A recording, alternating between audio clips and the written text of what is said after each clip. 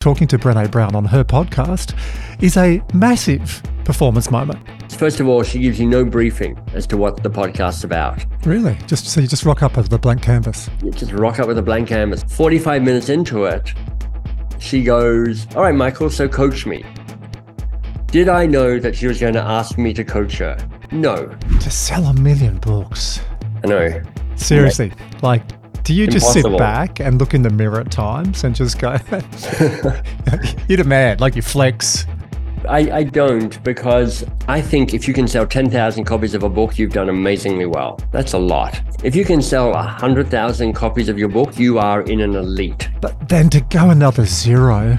Yeah, but that then is out beyond your control. That is a bit of magic fairy dust. It's suddenly cracking, it's escaping gravity. And that's part of how we're trying to unweird coaching. It's forget the kind of woo-woo definitions. It's, can you stay curious a little bit longer? Yeah, like a minute longer. And your advice monster looms up out of the dark and goes, "Oh, I'm going to add some value to this conversation. I'm going to pretend to listen for a bit longer, but now I'm just waiting for you to take a breath so I can interrupt with my ideas, my opinions, my thoughts, my suggestions." Do you reinvent yourself due to boredom? Do you reinvent yourself due to challenge? Is it fear of irrelevance? Is it compulsive striving? Or is it something we've totally missed? I don't.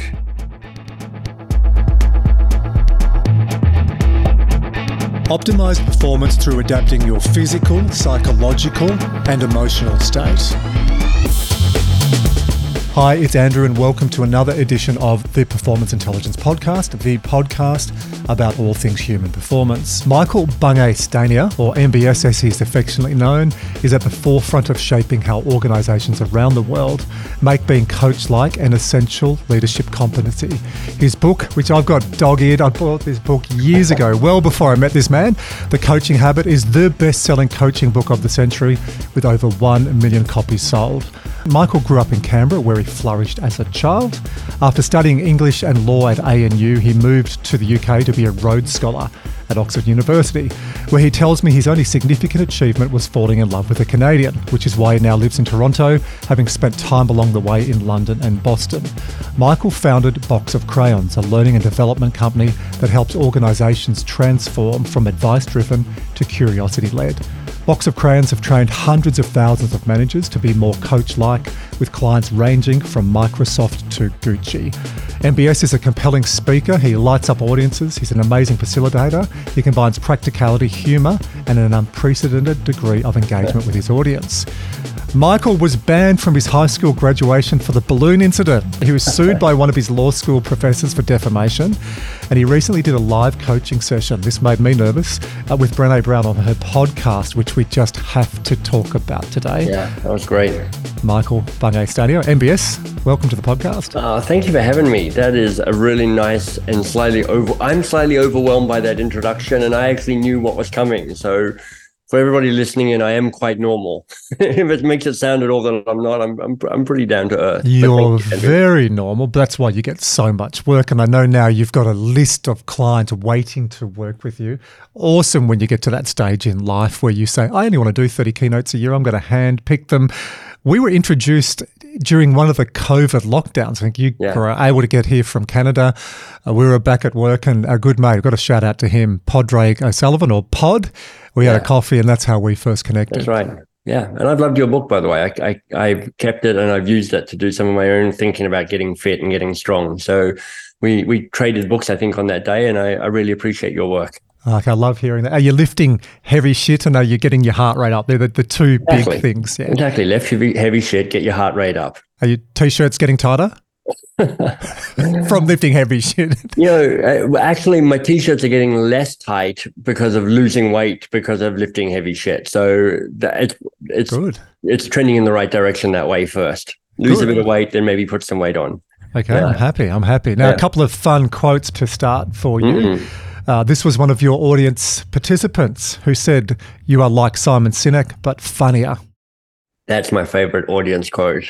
That's a I'm good like, one, right? nailed Yeah. it, yeah. Yeah. Like Simon Sinek, but funnier and a little bit more intellect. We'll just go to the next level. Now, the next quote, a life lived in fear is a life half lived. Can you tell me the reputable source of that quote? That is one of the great movies of all time, one of the great Australian movies of all time, Strictly Ballroom.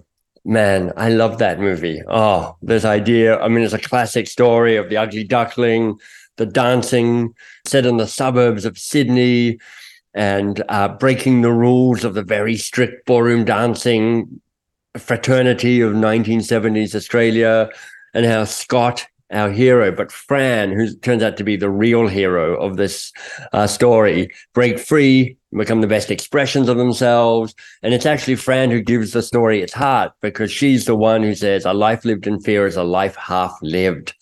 Oh, I love that quote. Thank you for reminding me of it. Wizard, who would have thought that you could have done a quote from... Did you even know the movie? Have you watched it? I've seen it, but years ago. Yeah. We just need to stop this podcast and just play the movie, because that's the key takeaway from this whole podcast. If you haven't seen Strictly Ballroom, go see Strictly Ballroom. You're terrible, Muriel. No, that's Muriel's wedding. Oh, yeah. That's similar time and similar genre, but not quite Strictly Let's Ballroom. cut that bit out. There was the bit they're driving along going, see your porpoise spit. What was the favourite quote when they're going along? I don't remember that. Yeah, we might cut that out, or Wizard might just leave that in, but yeah. Don't mix your genres. Yeah, exactly. A rough frame for today. And in researching you, there are so many different ways. So we've got about an hour, give or take. So coaching, have to talk about that. Curiosity. Yep. And then reinvention. I really do want to know, how do you keep going, reinventing, It's a good drawing question. from the well? Yeah. Yeah, it's a really good question. I'm wrestling with that at the moment, so it's going to be helpful for me to talk that through. Ooh, do you want to change the order, or do you want to follow script? Let's go with follow the script, and we'll just see where it takes us. Okay. Yeah. Coaching. First, I've got to ask, this is from me, being an author, to sell 1 million books. I know. Seriously, like, do you just sit Impossible. back and look in the mirror at times and just go, you're the man, like you flex? No, I don't, because I go, look, The Coaching Habit is a really good book. And I know, because I rewrote it 7 or 8 times before I found, and then got turned down by a publisher. So I ended up self-publishing it. And it was actually the number of rejections I got that helped hone this book to be as tight as it is. And it's got a really clear arc, and there's not an ounce of fat on it. And it answers a need, which is to kind of unweird coaching and make it feel useful and practical to regular people, not just to people who are kind of into coaching already. And I've now written 8 or 9 books, and I think if you can sell 10,000 copies of a book, you've done amazingly well. That's a lot. That's 10,000 people buying your book. If you can sell 100,000 copies of your book, you are in an elite. Like, there's a very small number of people. And I reckon with focus and hustle and dedication over years, and with a bit of a presence, you maybe get to 100,000 if you're lucky. Anything We've beyond just that, got there. We've just got there on MatchFit. well, there we go. So that's you hustling hard and doing it for years and championing it and talking about it incessantly and word of mouth. So I step back from that and go, oh my God, 100,000. And I'm still catching up with it. Lag time, how others see like 100,000 sales. Really? There's this country guy in me that doesn't want to look like a word that rhymes with banker and starts with W. Being grandiose about selling 100 grand. But then to go another 0. Yeah, but that then is out beyond your control. That is a bit of magic fairy dust. It's suddenly cracking. It's escaping gravity, and suddenly the book sales are a power law. So once you get to in the top whatever, you keep selling because you become a classic, and you keep getting recommended, and the book keeps popping up. So I don't know how to do this. I've done it once. I've written 9 books. I've had 1 book that sold more than 1 million. I've had 2, I think, that have sold over 100,000. And I've had, what's that leave, 5 or 6 that haven't. So I'll take all the credit that I deserve from this, but recognize to sell 1 million copies, you're like, that's the universe taking it on and doing the work for me. Yeah. I see you smile. There's a beautiful reflection there where I can just feel It's a bloody good achievement. It is fantastic. And, there's one part of me that goes, oh man, I've written 4 books or 3 books since then, and none of them have taken off like the coaching habit. And there's one part of me that goes, maybe I've lost it. Maybe I don't have it. But the real part of me goes, look, it's basically impossible to sell 1 million copies of a book. So the fact that you've done it is fabulous. But really what's fabulous is when I think of the impact it's had and the number of people who've shifted the way they think about showing up and being curious and acting as a certain type of leader. I'm like, that's what I'm really proud of. And I don't even know any of these people. And that's fantastic for me. I mean, this idea of creating an idea that spreads enough that it touches people that you don't even have to know or see, or who don't even have to know who you are. That to me is a real legacy. Why do you think it was so successful? Well, first of all, it was wisdom that was well tested because I'd been teaching it for 5 or 6 or 7 years. So I had nuanced, exact language about this works, this doesn't work. So it's like I've been A/B testing ideas for 7 years. Secondly, the fact that I had kept writing versions of it and it kept getting turned down by Workman, a New York publisher, to the extent that I finally went, okay, this is it. This is the idea for the book. Take it or leave it. And they said, well, we're leaving it because we don't like it enough. Sucked in now. Well, I'm doing my best not to gloat, but I do feel smug about that. So it had a single idea. It had a clean arc. I try and write the shortest books I can that are still useful. So it was short. It is designed so that it doesn't feel scary. I had a very specific person in mind. A mid-level woman works in an organization, has a team, likes her job, walks into the airport bookstore in the days when there were airport bookstores that sold books, sees the book, picks it up, goes, this could be helpful, and it looks readable. I could perhaps read most of this on a flight, and it will fit in my handbag. So I had a very clear person that I was designing this book for and writing this book for. And then it turns out it's a book that people buy for other people. So people are buying it for their team, they're buying it for their clients, they're buying it for people around them. And when that happens, you start getting this kind of incredible momentum. Yeah, I've bought it for multiple clients, especially when I'm working with an exec. Larger proportion of male exec clients tend to be attracted to my coaching than women.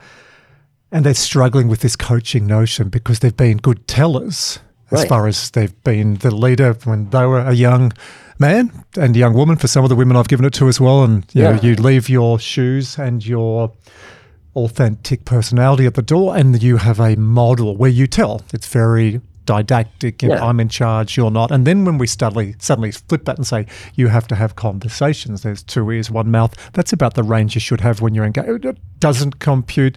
And some of the evidence-based coaching books, and having studied coaching cycle, we have a lot of great books, but they don't resonate with the average leader who hasn't got a degree in psychology. I wrote this book for the average leader, which is like, let me unweird this for you and let me make... The reaction I love and I hear often enough is, oh, if this is coaching, I could probably give this a crack because I get some of the tools, I get some of the mechanics. It's still, I mean, the reason I wrote The Advice Trap, which is the kind of sister book to The Coaching Habit, is there's quite a number of people who read The Coaching Habit and go, man, you've given me the tools, thank you. And they start shifting their behavior.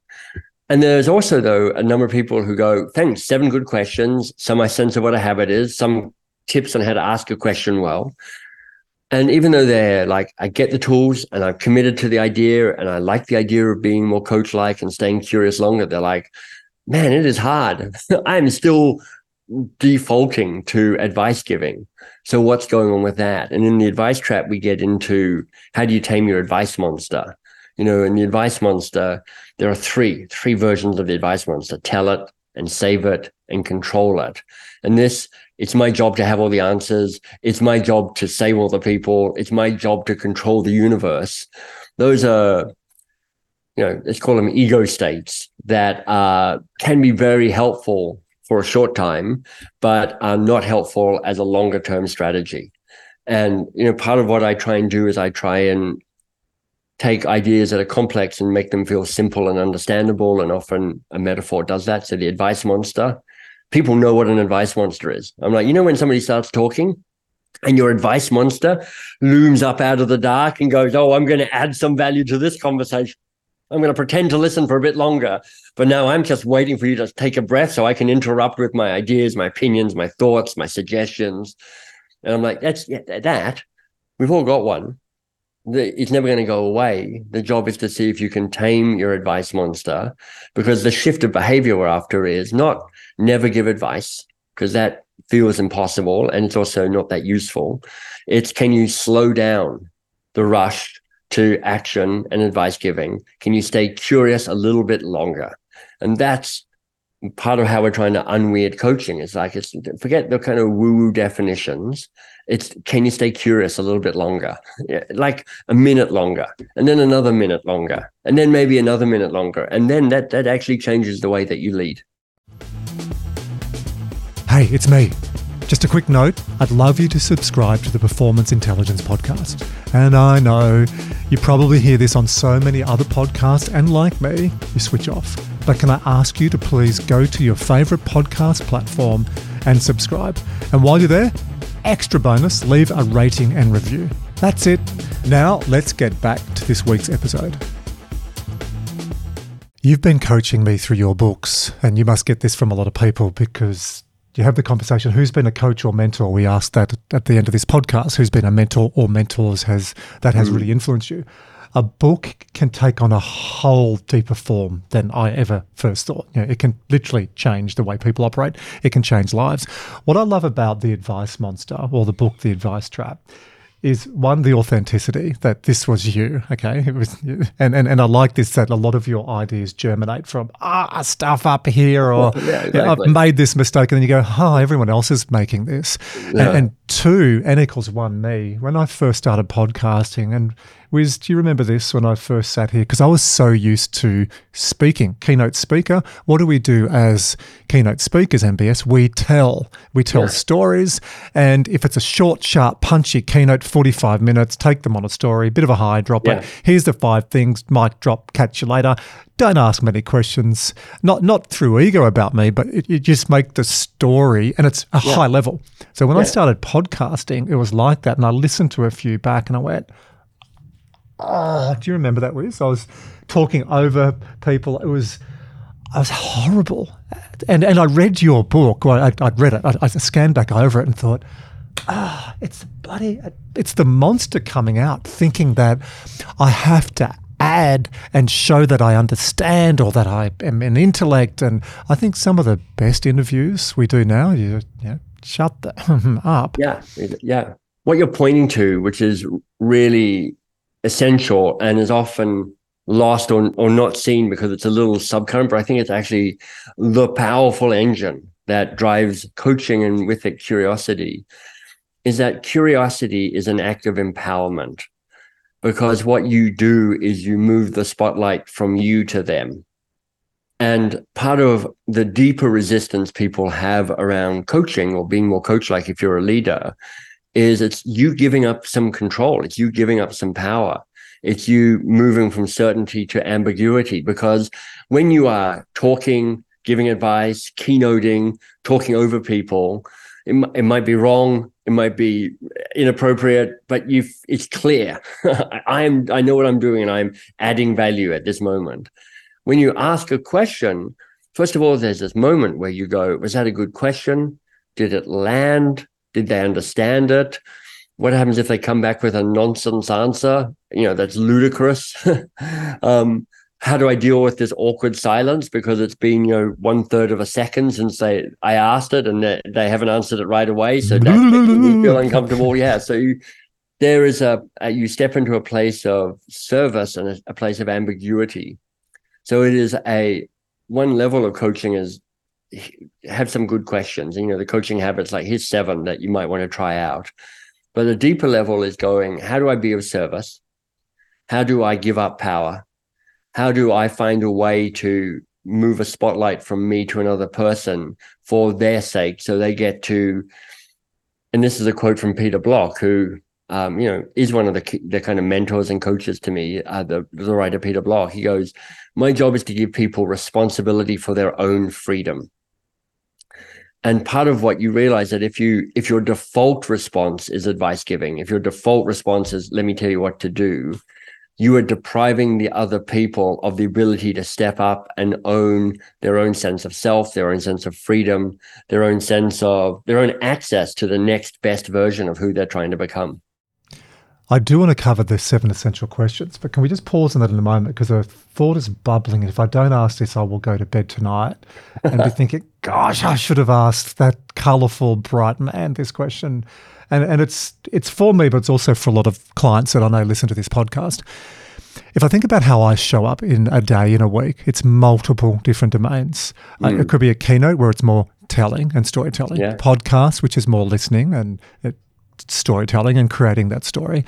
Coaching, which can vary because sometimes you tell, sometimes you show, sometimes you ask. I facilitate groups. The work I do with mental skills can be a variation. Media work is short, sharp. You go in as the expert, mic drop, leave, and you do similar. So the question, do you have a process for shifting state and getting really clear in the message that you're about to deliver, the format you're about to deliver in? Heavy question, huh?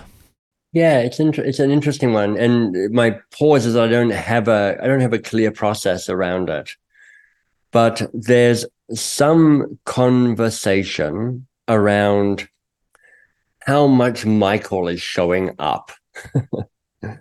So when I give a keynote, for instance, so my keynotes are actually pretty facilitative. Within 2 minutes of a keynote, I've got the audience talking to itself. There's probably a third of a keynote where I'm on stage watching the audience interacting because I'm kind of facilitating at a large scale. But that means 2/3 of the keynote, I'm in performance mode. And typically I've learned my script. I've got my beats. So there's the appropriate pause for a joke. I know my physical movement, so I will walk and stop to make the point. I will do this thing to kind of make the story and get a laugh for the story. So I think perhaps the difference is I know what my default mode is, and my default mode is curiosity. My default mode is, how do I be present to what's going on? So, like I have a podcast, and my goal in a podcast is to have my guest say at least once, oh, that's a really good question.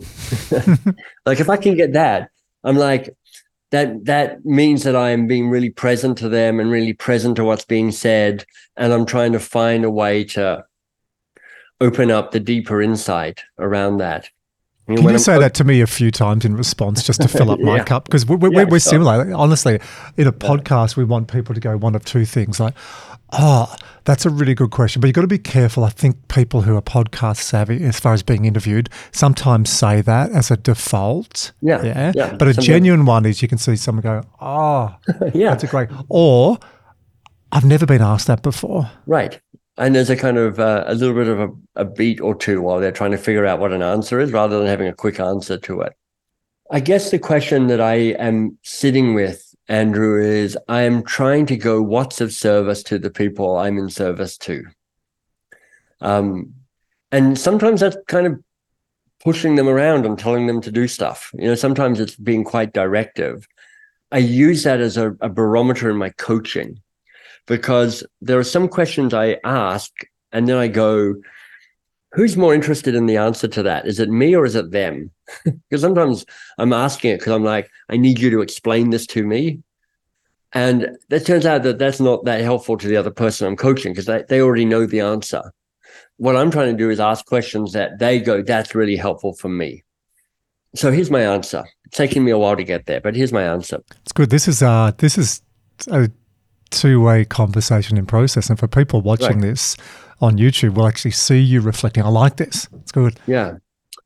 One is to be kind of going, who am I serving and how do I serve them best? And then the second is that insight that you'll know better than I, which is that your body leads your brain. So your physical stance is kind of what sets you up to perform in the way you want to perform. So when I'm doing media, I'm often sitting on my shirt or on my jacket if I'm wearing a jacket. It's kind of a friend of mine gave me this media training, which is like, so you don't have your things kind of rumple up and get around your ears. You sit on the tail of your jacket and it just holds everything down. And that kind of just tells me that I'm in media mode. You know, when I'm in podcast mode, I've got my office set up in a certain way, and I've got my papers aligned in a certain way, and that primes me to be a certain way. You know, when I'm on a keynote, particularly if it's a larger crowd, I'll often kind of do a little bit of bouncing on my toes beforehand to kind of regulate the nervous energy that I might have, and kind of go, it's like, oh, I can feel the adrenaline. So how do I not come in too hot? You know, not go, you're going to like Fuzzy What Bear. has he taken? Yeah. Somebody once said I was the bastard child of Fozzie Bear and Mr. Incredible. And I'm like, that's like Mr. Incredible doing the middle-aged, out-of-weight shape moment. I'm like, I was like, Mr. Incredible, I'd take that because he's jacked. And like, at his best, he's jacked. Yeah. So I think there's a way that I don't really think about it that much, but I go through some physical routines that set me up to be in the appropriate state for the person with whom or people who I'm about to interact.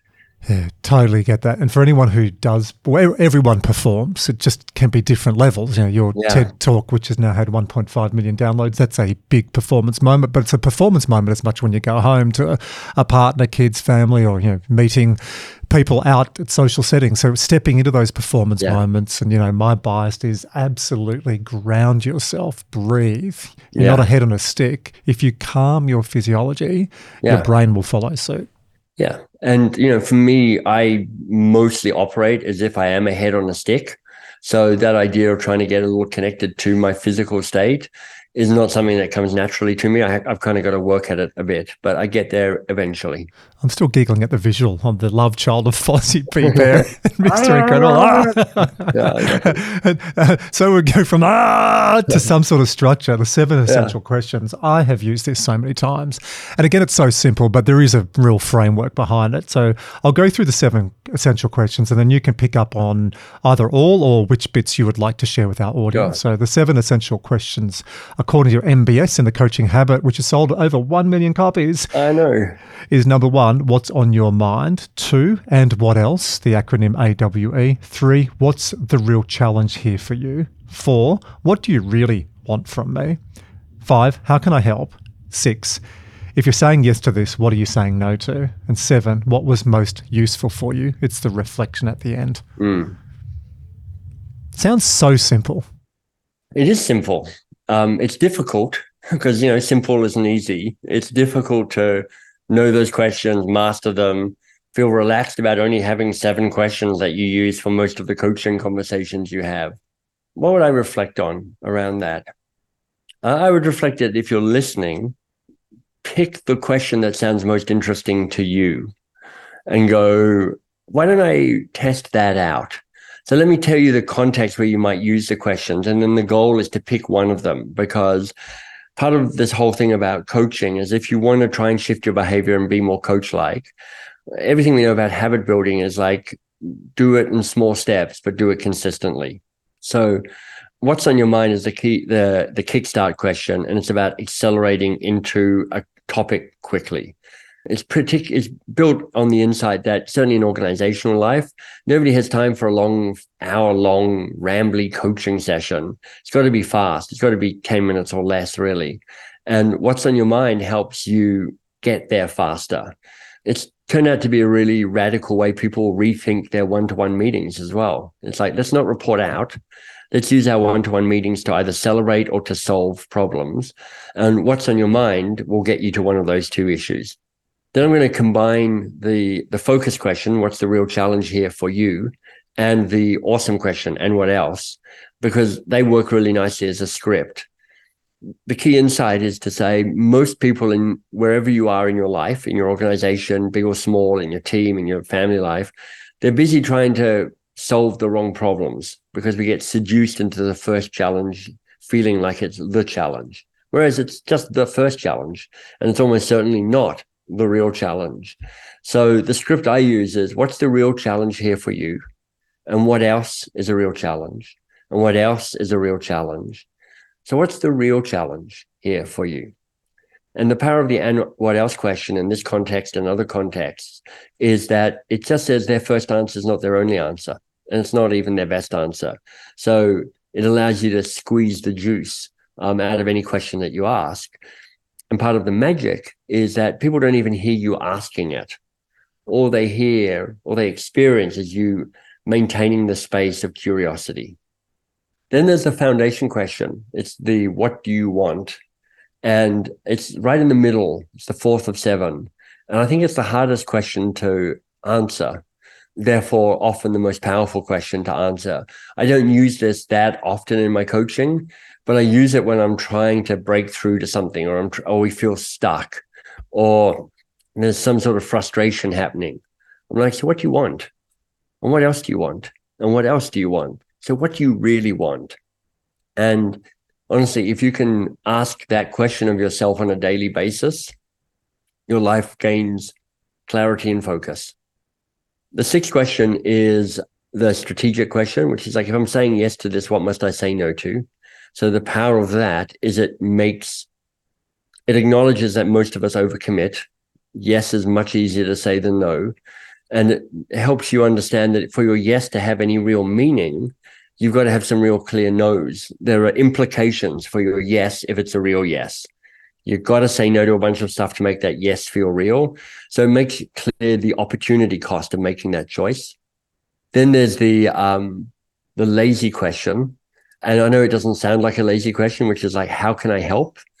But it's called a lazy question because it stops all of the keeners who are listening, which is most of you, who love to go, I already know how I can help. And I am currently doing an intervention with you because I've already decided what the thing is that you need. So if you've got any temptation to jump in and rescue and save, or just start giving people advice, what this does is it slows it down. It also invites the other person to take responsibility for their freedom by saying, this is what I want, and naming that. And then the final question is the learning question, which is what was most useful or most valuable here for you. And the power of that is it helps people extract the value of the thing that's just happened. Because people don't learn when you tell them stuff, and they don't even learn when they do stuff. They learn when they have a moment to reflect on what just happened. So those are the 7 questions and a kind of bit of context behind each one. And if you're listening, which you are, the challenge I would give you is not to go, oh, those are 7 interesting questions. The challenge is, well, which of those questions feels most useful or most valuable for you? Which one could you see experimenting with? Which one would be the easiest one to start with? Which one, if I gave you the challenge of you need to ask it 3 times a day, which is the question that you would pick? And then maybe who would you ask it with? Is there a person who you're like, yeah, I'm going to see them once or twice or 3 times this week, or we're going to interact? Maybe they're the person that I'll test this question with. And what I'm doing here is actually starting to lay the foundations of what it means to build a coaching habit, which is, when this experience happens, I'm going to do A rather than B. I love seeing the depth and the storytelling behind that. As I rattled out at the start, it sounds really simple, but as you get deep, it's layered. There's context and construct, and you can put a whole lot of frameworks behind each one of those. It's true. I want to get you. I want to ask you if you can combine 2 themes we've spoken about. I'm so curious, which we'll get to in a moment. Curiosity. See the impact you're having on me. We talk about that state management. So before you do a big performance moment, I would imagine interviewing or talking to Brené Brown on her podcast is a massive performance moment. Yeah, it was. Yeah. So how did you prepare for that physically? Yeah. And then what questions on those 7 essential questions did you run through to help you? Because you did a live coaching session. Now, I do some live coaching. I build it into my keynotes. You do the reps and sets in a so-called non-pressurized environment, one-on-one or one to a few. You can pull it out in a keynote in front of a couple of thousand. Right. Yeah. Brené Brown, champ.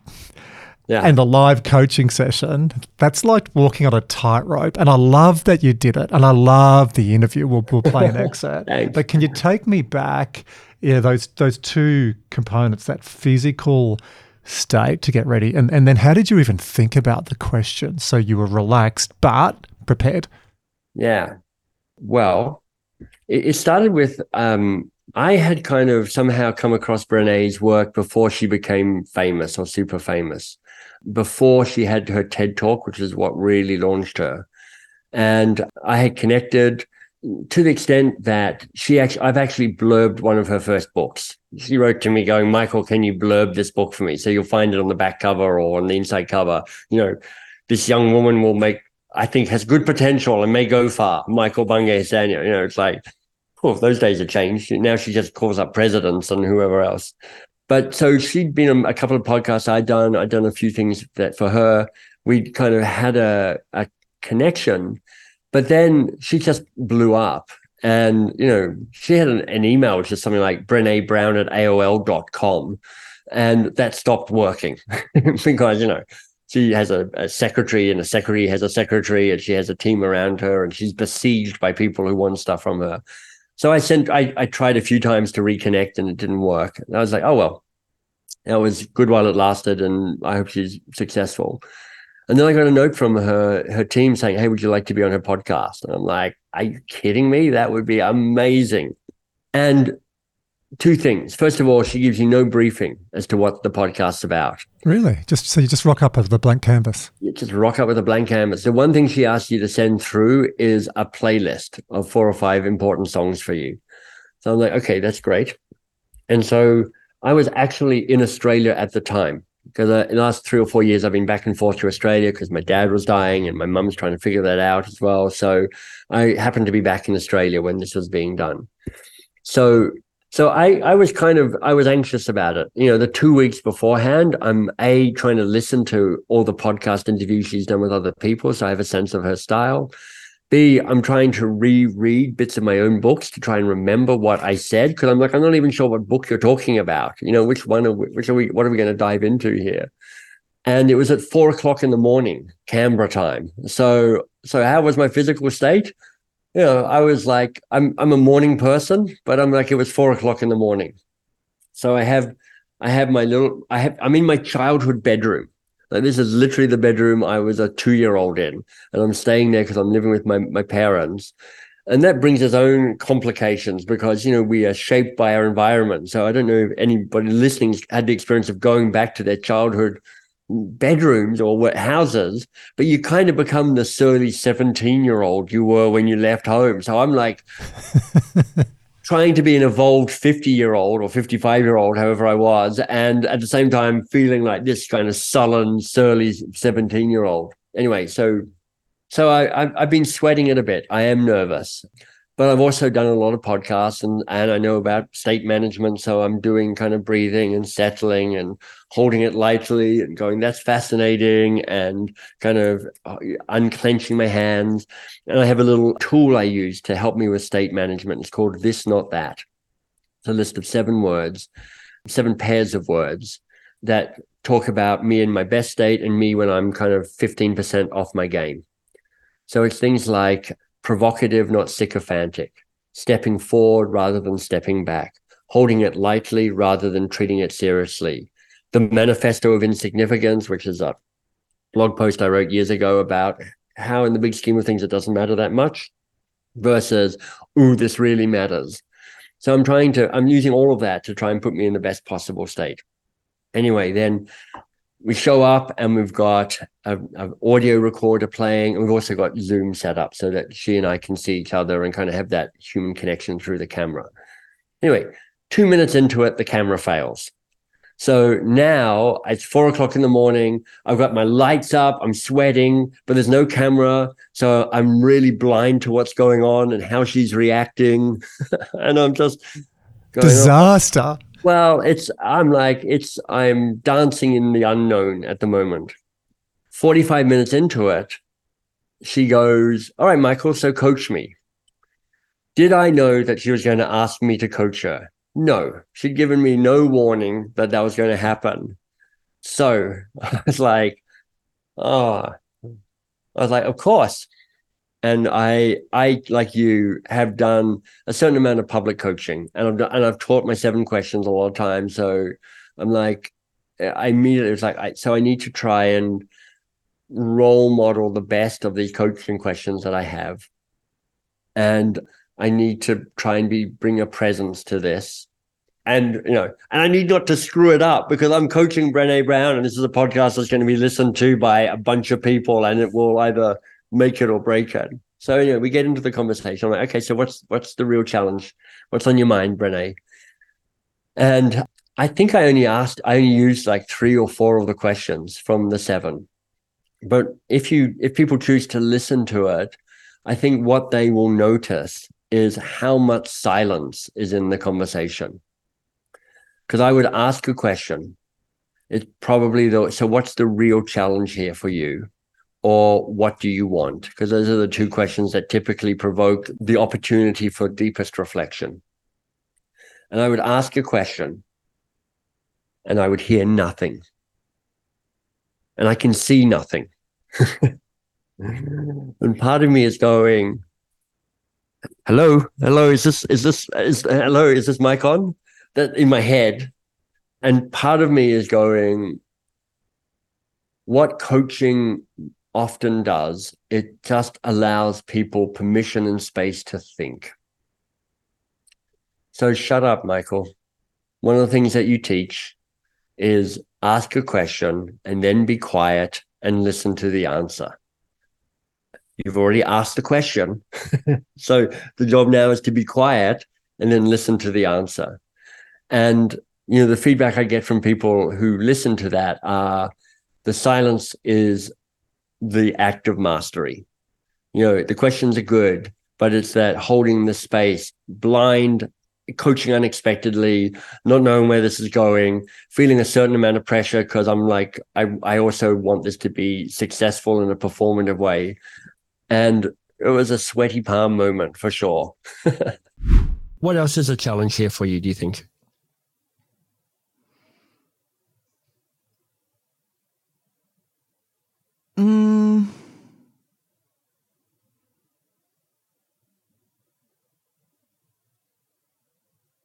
This is a challenge, at least feels like a challenge to me.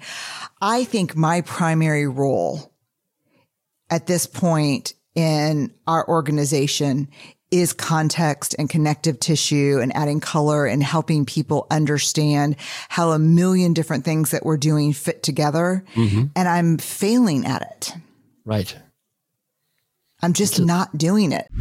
There's 2 observations I'd like to make on that. The first one is I love seeing, even at your level of mastery and writing and success, that you still got really bloody nervous leading up to it. And it's when you have those moments and you go, I had a presentation recently, which was a big group. I don't have permission to share, but it's a big group. It's taken me years to get in front of this group. And I was shitting myself.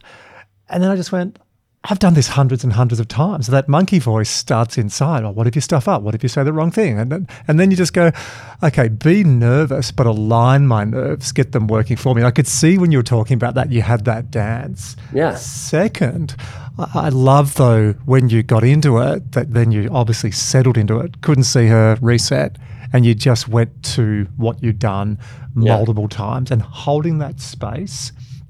Again, I've had to learn this. I coach a CEO of a large Australian organisation and coach a number of executives that report to this CEO and this man. And I've told him that I'm onto him because when I first started working with him, he'd ask a question and he just looks at you and goes,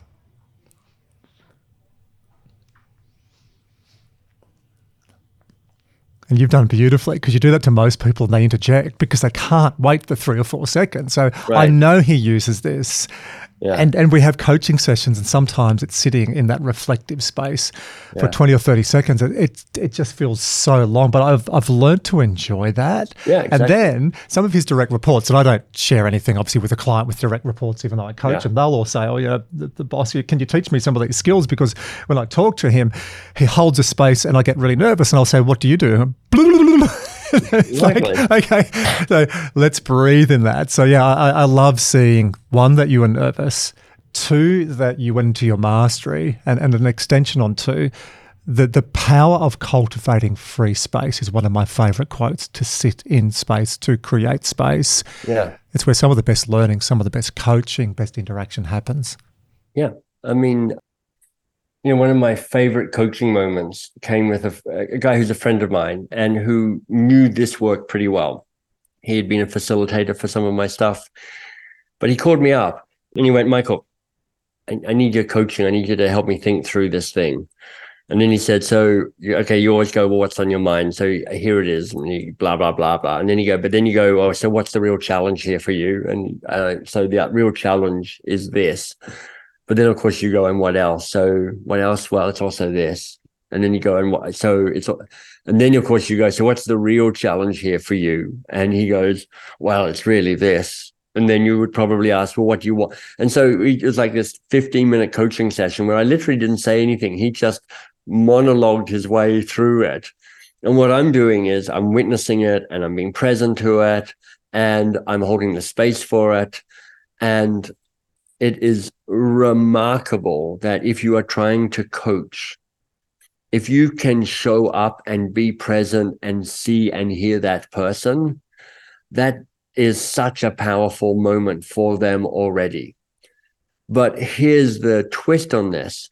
When you are in a default advice-giving mode, oh, let me fix it because of my habits, because of my neuroses, because of my advice monsters, you're not witnessing them, you're not present to them, you're not seeing them. You may think you're helping them, but that's debatable often.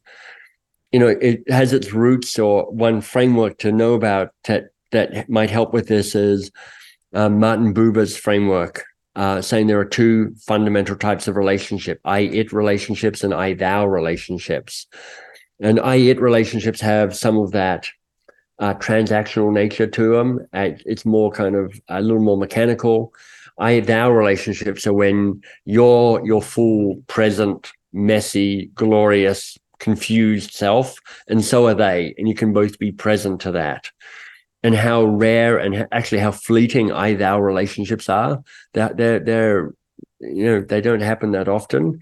But if you can bring that presence and that attention, you call that forth from the other person as well, and you have these really powerful moments potentially.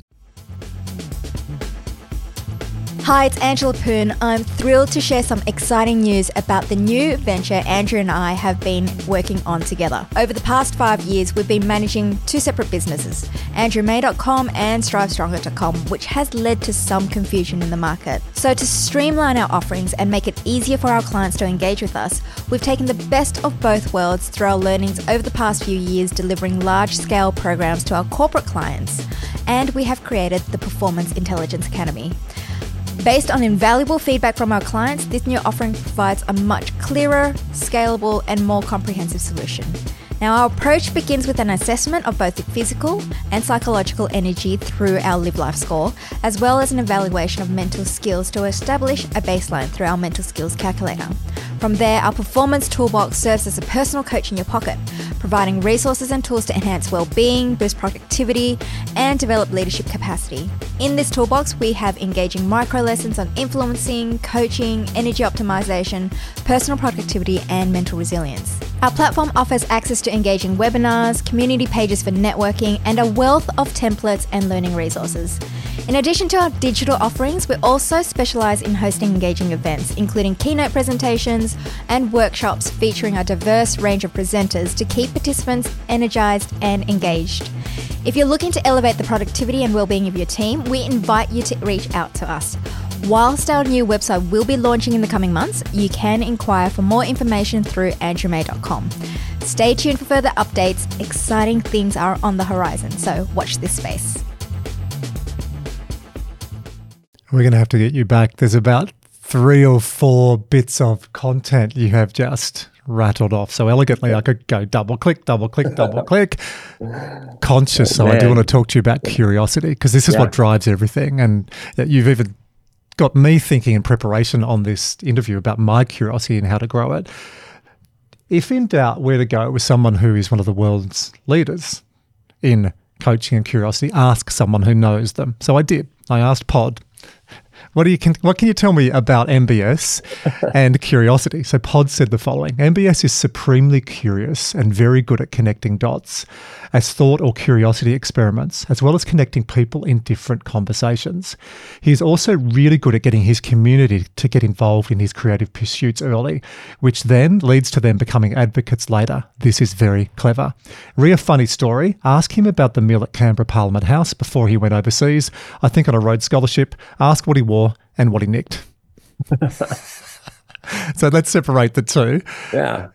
Let's answer the Parliament House one first. Sure. That's got me curious. So I'm a Rhodes Scholar. And, some of you might know what that is. It's a fancy scholarship named after Cecil Rhodes. If you win one, you get to go off and study in Oxford for a period of time. And I, as a 14-year-old, I had been asked by a teacher in my school, well, what do you want to be when you grow up or go to university or something? And I said, I want to go to Oxford University because my dad is English and actually went to Oxford University. And my dad's a role model for me. And I didn't really know what it even meant, but I'm like, I'll go to Oxford University. And my teacher said, well, for that, you'll need to be a Rhodes Scholar. And I went, noted. Don't know what that means, but it kind of planted a seed. And I did arts law degree at ANU, so it's a 6-year degree. And in my 4th year, I applied to be a Rhodes Scholar. And I went and I asked the woman how it happened, how it worked. And he goes, well, you send in an application and then everybody gets a first interview and then we go for a short list after that. I went, great. So I sent in an application and I got a letter back saying you didn't even get a first interview, which was quite disheartening because she told me that everybody got a first interview. So I was like, how bad did I suck? I didn't even, I missed out on the thing that everybody gets. But I went away for a year and licked my wounds and then came back in my final year at university and applied again and got an interview and got onto the short list. And so the short list, there was, 8 of us competing for 2 final scholarships. And the night before the day of interviews, all 8 of us go to Parliament House, like the fancy Parliament House in Canberra. We go into a private dining room with Fred Williams paintings all over the walls. It was furniture made out of like beautiful Australian timber. It was amazing. But it was a kind of high pressure dinner because, you're trying to be charming and eloquent and not obnoxious and trying to be, catch the key interviewer's eyes. So it's massively performative. So I was thinking to myself, okay, so I've seen the competition and I'm screwed here. I can't win a Rhodes Scholarship against these people. They are all highly smart, highly competent. They've all won university medals and I don't have any of that sort of stuff. So I was like, I'm done here. And I made the short list. So I'm celebrating having got this far. It was a noble effort.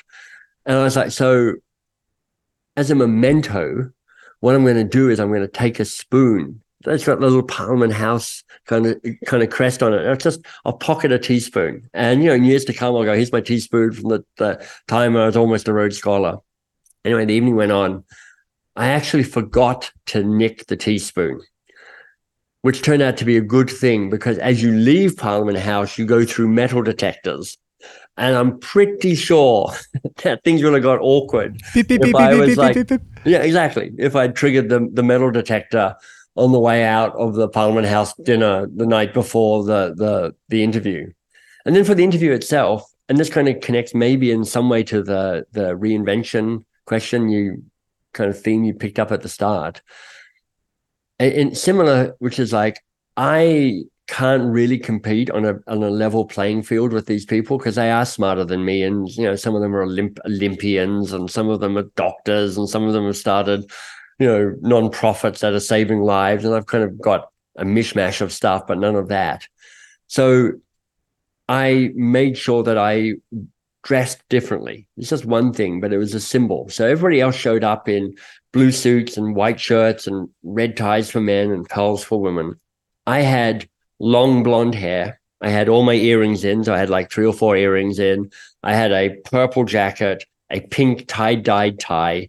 And I was like, this is me. I've got kind of blonde tips in my hair. I'm either going to come a distant last or I might scrape into a first position. There's no middle ground here for me. And through whatever, that seemed to work. So I won the Rhodes Scholarship, and as I say, that changed everything. And left a teaspoon And I in left Parliament the House. behind. Exactly. Actually, you know what? So here's, because I'm not very smart. After I finished the interview, I then stole a coat hanger out of the coat rack of the fancy place that I knew where I was interviewed, because I'm like, okay, I've got the teaspoon. I'm still not going to get an interview, but I'll use this coat hanger as my memento of getting a Rhodes Scholarship. So I'm walking out feeling very relieved. Thank goodness it's over, holding a coat hanger. And I'm met by an interviewer for the Bulletin magazine. Now, I'm not sure the Bulletin exists anymore, but in its time, it was the peak news magazine in Australia. It's like Time magazine, the equivalent of. And they were doing a whole thing on Rhodes Scholars. So I was interviewed for that. I'm going through this whole interview holding a coat hanger going, this is, Michael, you've got to stop stealing stuff. It just doesn't end well. Mementos. Well, just in case anyone listens just to that bit, acquiring mementos along the way. Now, we'll talk about reinvention, because I'm really interested the open loop you had at the start. But before we go there, playfulness. Knowing you, seeing you, watching you, there's a real playfulness to your work. There's a real playfulness to you. Talk to me about the dance between playfulness and curiosity. Good question. Yeah. Wrap it up, Wiz. We got him. Well, there's one part of me that is just, it seems to have been wired pretty much from birth to be interested in difference, zigging when other people zag. And I quite like challenging convention, and I quite like being a little bit provocative. Can you tell me, just on the birth, tell me more. Like what's the origin, or what's the genesis there? I'm not sure. I don't have an origin story. I wasn't bitten by a spider and this turned out. I just have always had a degree of being aware of what different was and kind of wanting to stand out in some ways, and having a degree of fearlessness around that, and kind of like, I'm willing to do that. And so that, I think, because it takes you onto the edge out of, well, this is a huge question for me. It actually connects back to power for me. It turns out that one of the things that I'm interested in is trying to disrupt how power works. We talked a bit about it earlier with the subtle impact of what being more coach-like and asking good questions is. It's a disruption of a hierarchy, a disruption of power. But I've got that showing up in all sorts of different ways. Now, I really benefit from the status quo. And I tick all the boxes of dudes who benefit from the status quo. I'm a white, tall, straight, overeducated, Rhodes Scholar, best-selling, hetero, cisgendered male. I've got all of it. So for me, the status quo is set up for my success. And there's a part of me, and I really don't know where this comes from. I don't have a place where I'm like, this is the moment where I'm like, how do I try and shift that so other people get to share some of that? And what I think that means is you start seeing curiosity as part of it, because curiosity allows you to get over there and actually understand other people. Curiosity allows you to try and understand the rules that are unspoken or unconscious or more hidden. And playfulness is, in some ways it just comes from, I had parents who had a good sense of humor. So that's that, and kind of grew up watching British humor. So that sense of anarchic, the goodies, and Monty Python and The Good Life, and kind of this British sense of humor. But there's also a way that humor disrupts the status quo as well, because humor is based on an unexpected twist on what you thought was going to happen. That's how a joke lands. You're expecting this and this happens instead. And so there's a way that humor is one of the most effective ways of challenging authority. So I probably am kind of over retroactively making all of this kind of feel like a coherent narrative. But there is a way that these threads that are woven together for me, braided together around, it's one of the ways for me, one of the things that I am is like, I'm a thought leader, and I'm quite allergic to being a guru in this space, because there's a lot of thought leaders who take themselves very seriously and are very pompous and seem to thrive on creating envy to who they are. Whereas part of what I like to, in my introduction, when you're like, he's been sued by a professor and banned from high school for the balloon incident, I'm like, I'm trying to dismantle and have people laugh at me, because humor is a way of allowing you still to be a teacher and have influence, but also not take it too seriously, which allows other people into that space. I've just learned a fair bit about you. There's a resonance and depth you dropped into then. Have you spoken about that disruption of power much? Have you articulated that much? I haven't. And, 4 years ago, I stopped being the CEO of Box of Crayons, the company I founded. And I'm really proud that I managed to do that transition without screwing it up, because founders notoriously screw that up. And one of the things that helped, going through similar challenge. Yeah, exactly. Because they're like most founders are like, I can't wait to give all of this up, except for the things that I want to keep my fingers stuck in, and then it all gets complicated. One of the things that helped was I did an exercise called The Dig with a woman called Erin Weed. And over 2-3 hour conversations over Zoom, she asked me to tell stories, and she built out an ecosystem of what matters to me using language.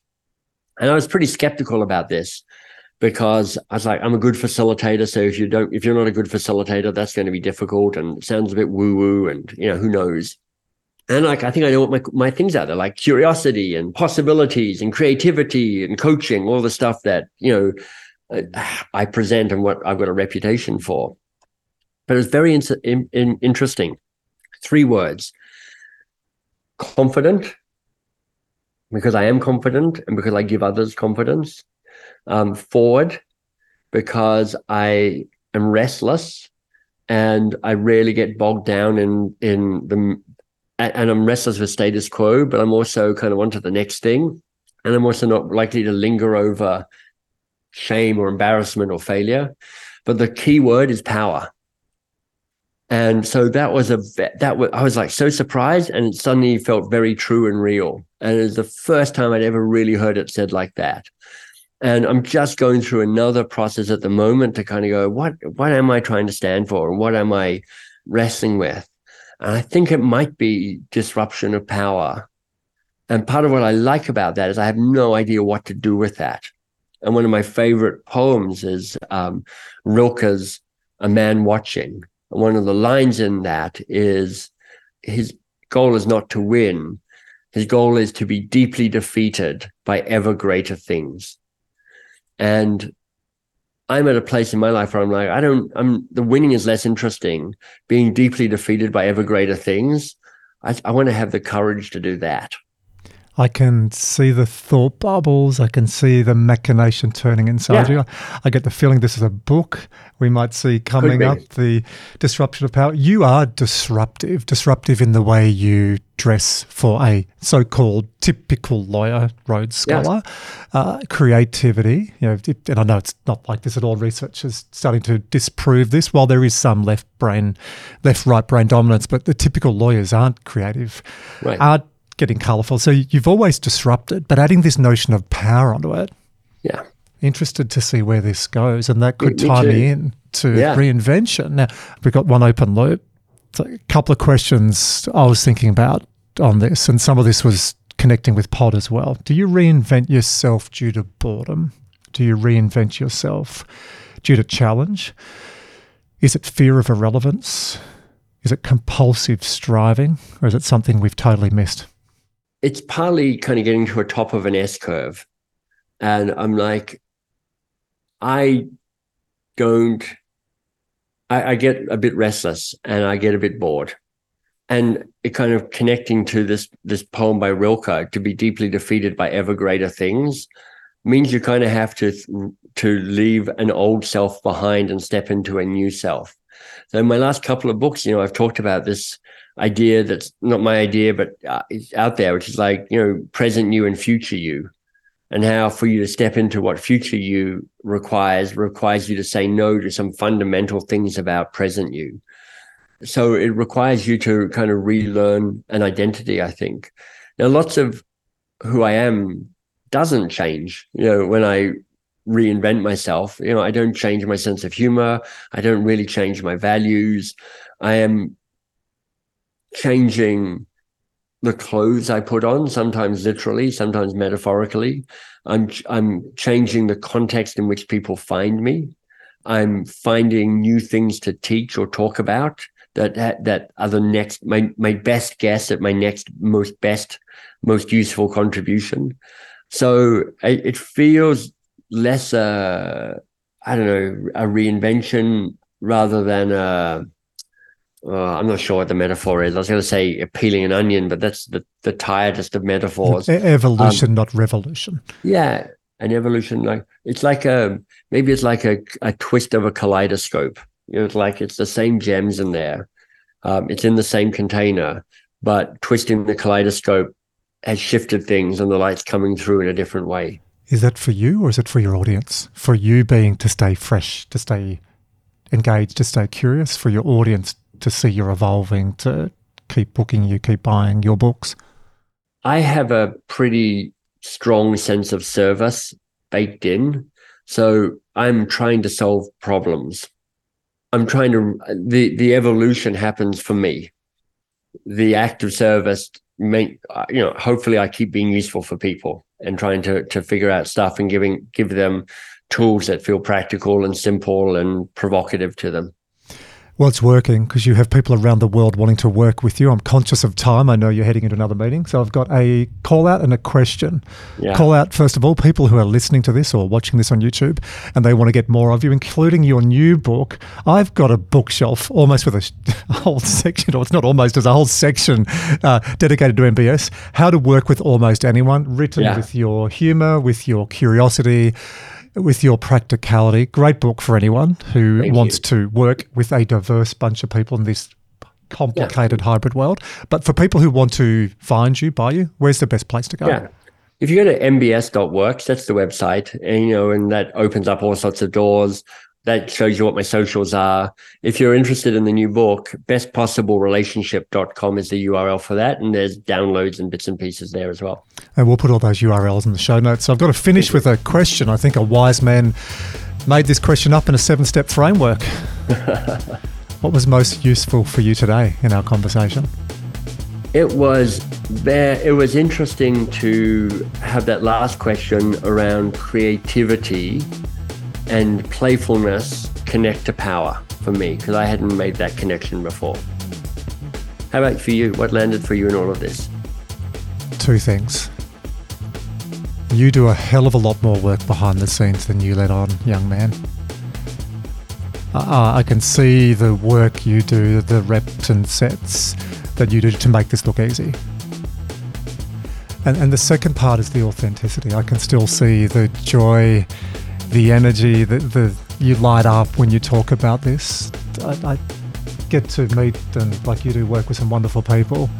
When you've been doing what you've been doing for 30 years, that's not an overnight success. But to keep working on the craft, but to love it. So the second thing, I can still see you're in flow. This is your purpose. This is your calling. And I feel that. I see that. Thank you. Yeah, I feel seen. I appreciate that. Hi, it's Andrew, and I'm not back in the studio. I'm sitting by the beach. My partner and 4 kids are playing nearby. I've got Padraig O'Sullivan, or Pod. Pod, you are multi-layered when it comes to me. You're my study buddy from university. We did coaching psychology masters together.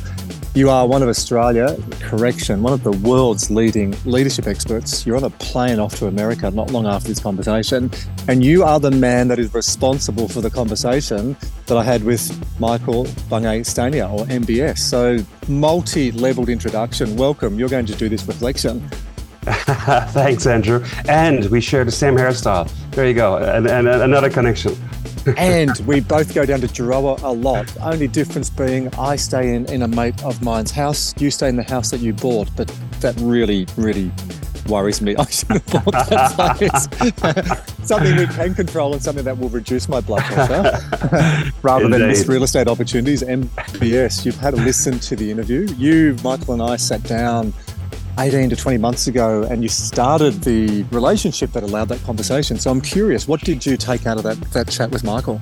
Yeah, who would have thought that COVID would have catalyzed so many different relationships in many different ways, and this being one of them. I was really excited when you messaged me a few weeks ago saying that you and Michael get together, because you both, for me, are really curious and interested people who are always exploring ideas and trying to figure out what's behind something or somebody.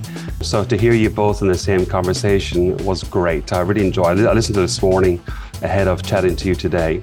A few things struck me, first of all, as I said, you're both very curious people. So to hear you both in the same conversation was great. What I also enjoyed about this conversation, and having known both of you for quite a while, it didn't surprise me. But one of the reasons that you're both so interesting to me is that you're curious in general, but you're also reflective of where you guys have made mistakes. And therefore, what does that mean? And Andrew, I enjoyed your reflection about going from being a keynote speaker to being a podcaster, and you realizing your first couple of episodes are actually you still being a keynote speaker with someone in front of you as opposed to a whole audience. And being polite, they were horrible pod. I was talking over, talking at. I think it was like, ladies and gentlemen, Andrew Mays, and you walk onto the stage because you do multi-layered communication as well. You podcast, you facilitate beautifully, you coach, you keynote, you lead.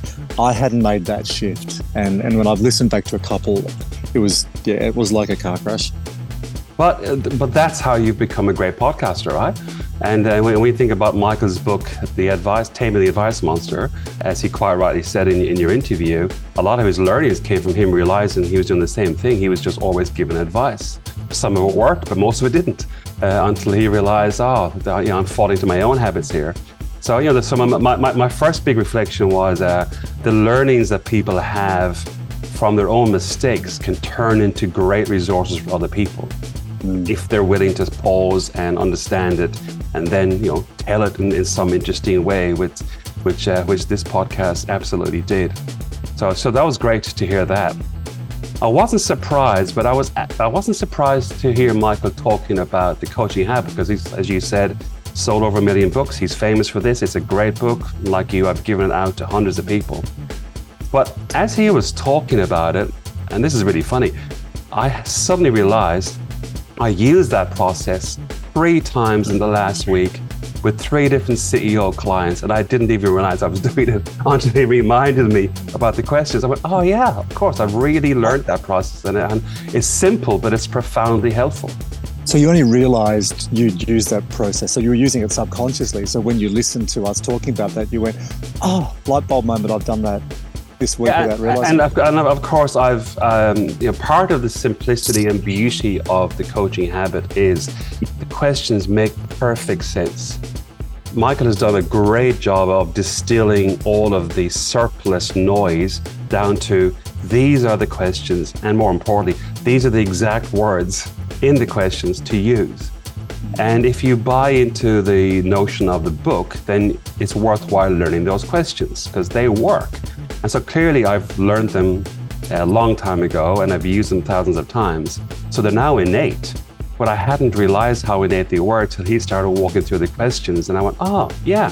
So as an example, I was with one coaching client today, a really successful CEO running like $1 billion business, and he was walking through some challenges for him in his business. And I asked him, what's the real challenge here for you? Which I'd forgotten until I heard you and Michael talking.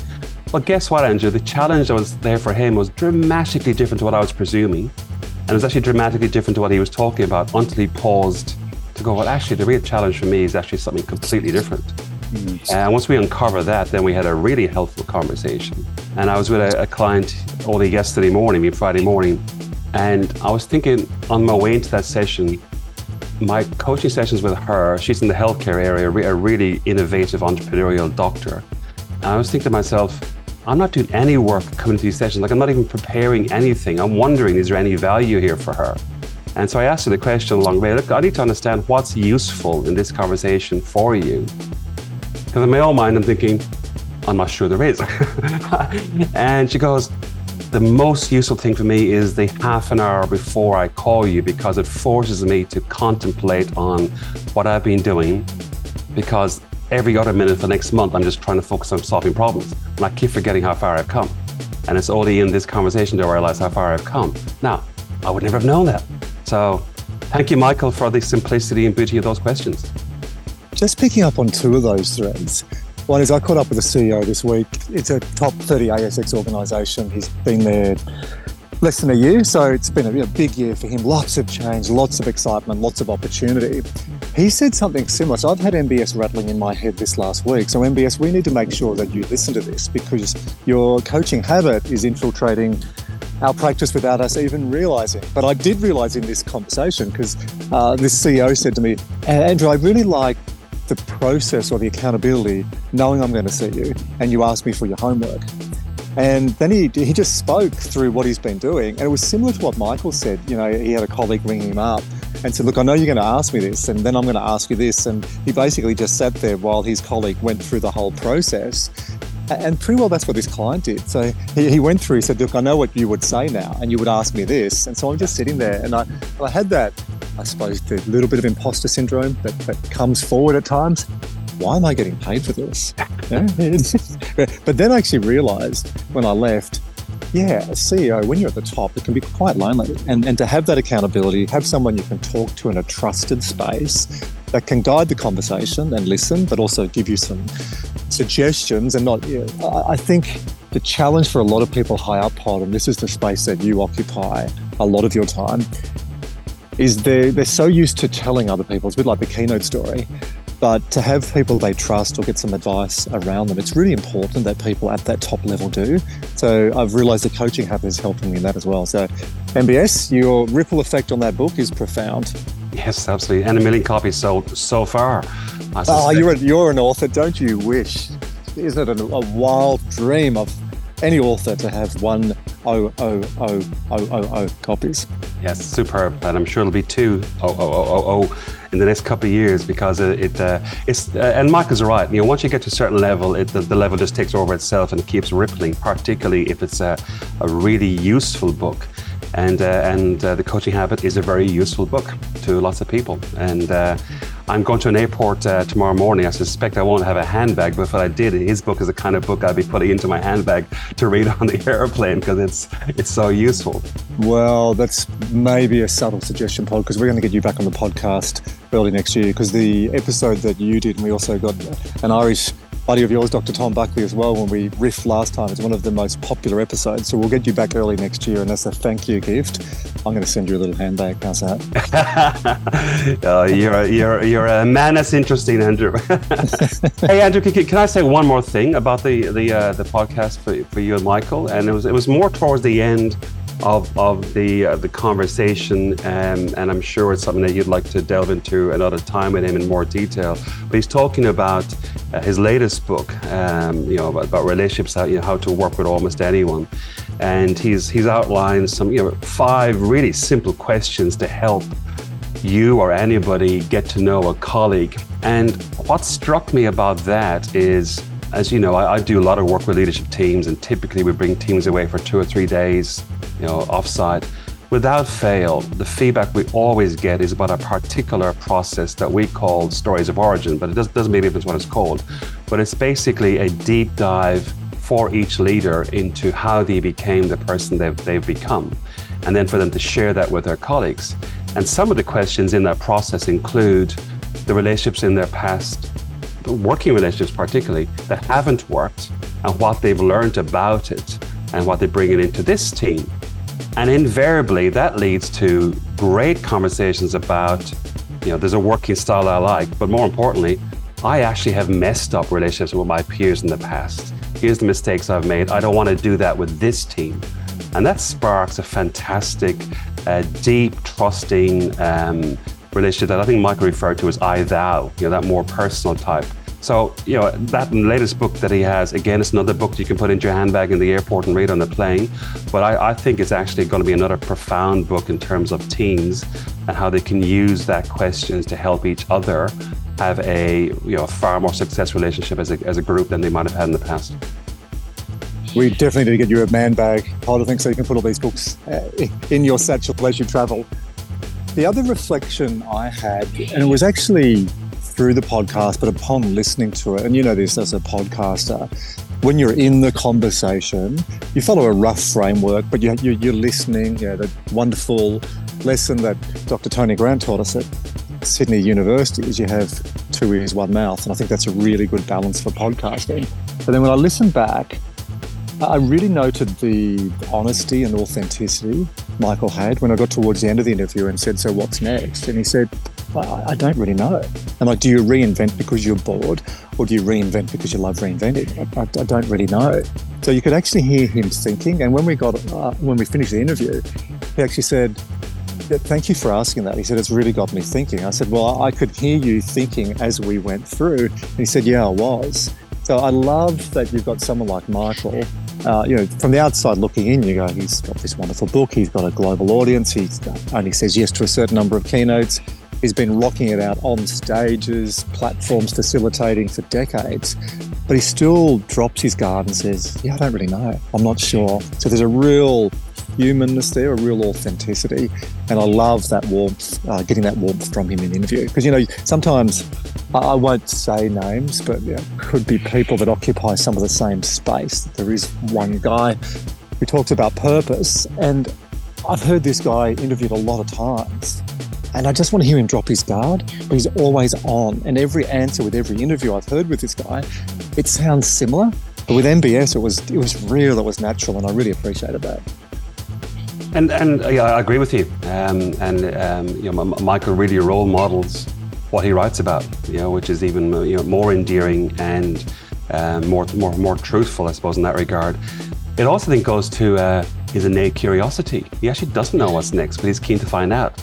And I think like I heard you asking him about reinvention, and I suspect that's a podcast, a whole episode you could have with Michael on reinvention. But I've no doubt the desire to explore what could be next is a core precursor to his reinvention piece. So it's a great question, and I'm glad you asked him that. I think that might be the open loop that we pick up on early next year, reinvention, because I know you've just told me before we press record that you've started another business. So I think you're the master of reinvention. So let's get you back on in the new year, talk about the wonderful work you're doing in leadership and a bit of reinvention, bit of recharge, bit of renewal. Would love to. Thanks, Andrew. Thanks for the conversation. It's been fun. Yeah, love catching up, and good luck with your sojourn to America. I'm going to see 3 Irishmen play in Las Vegas in a band called U2. Can't wait for that. How horrible would have it been if we had this discussion? Because Dr. Tom Buckley listens to most of the podcast. He would have chastised me. I was actually going to say a U2 song before, but what I have learned, the difference between keynote speaking and podcasting, you don't interrupt. So when you were talking before, the song, the U2 song, and we'll make sure we put this in, Wizard, is Get Out of Your Own Way. Nice one. And on that note. All right, buddy, take care. See you, folks. See you.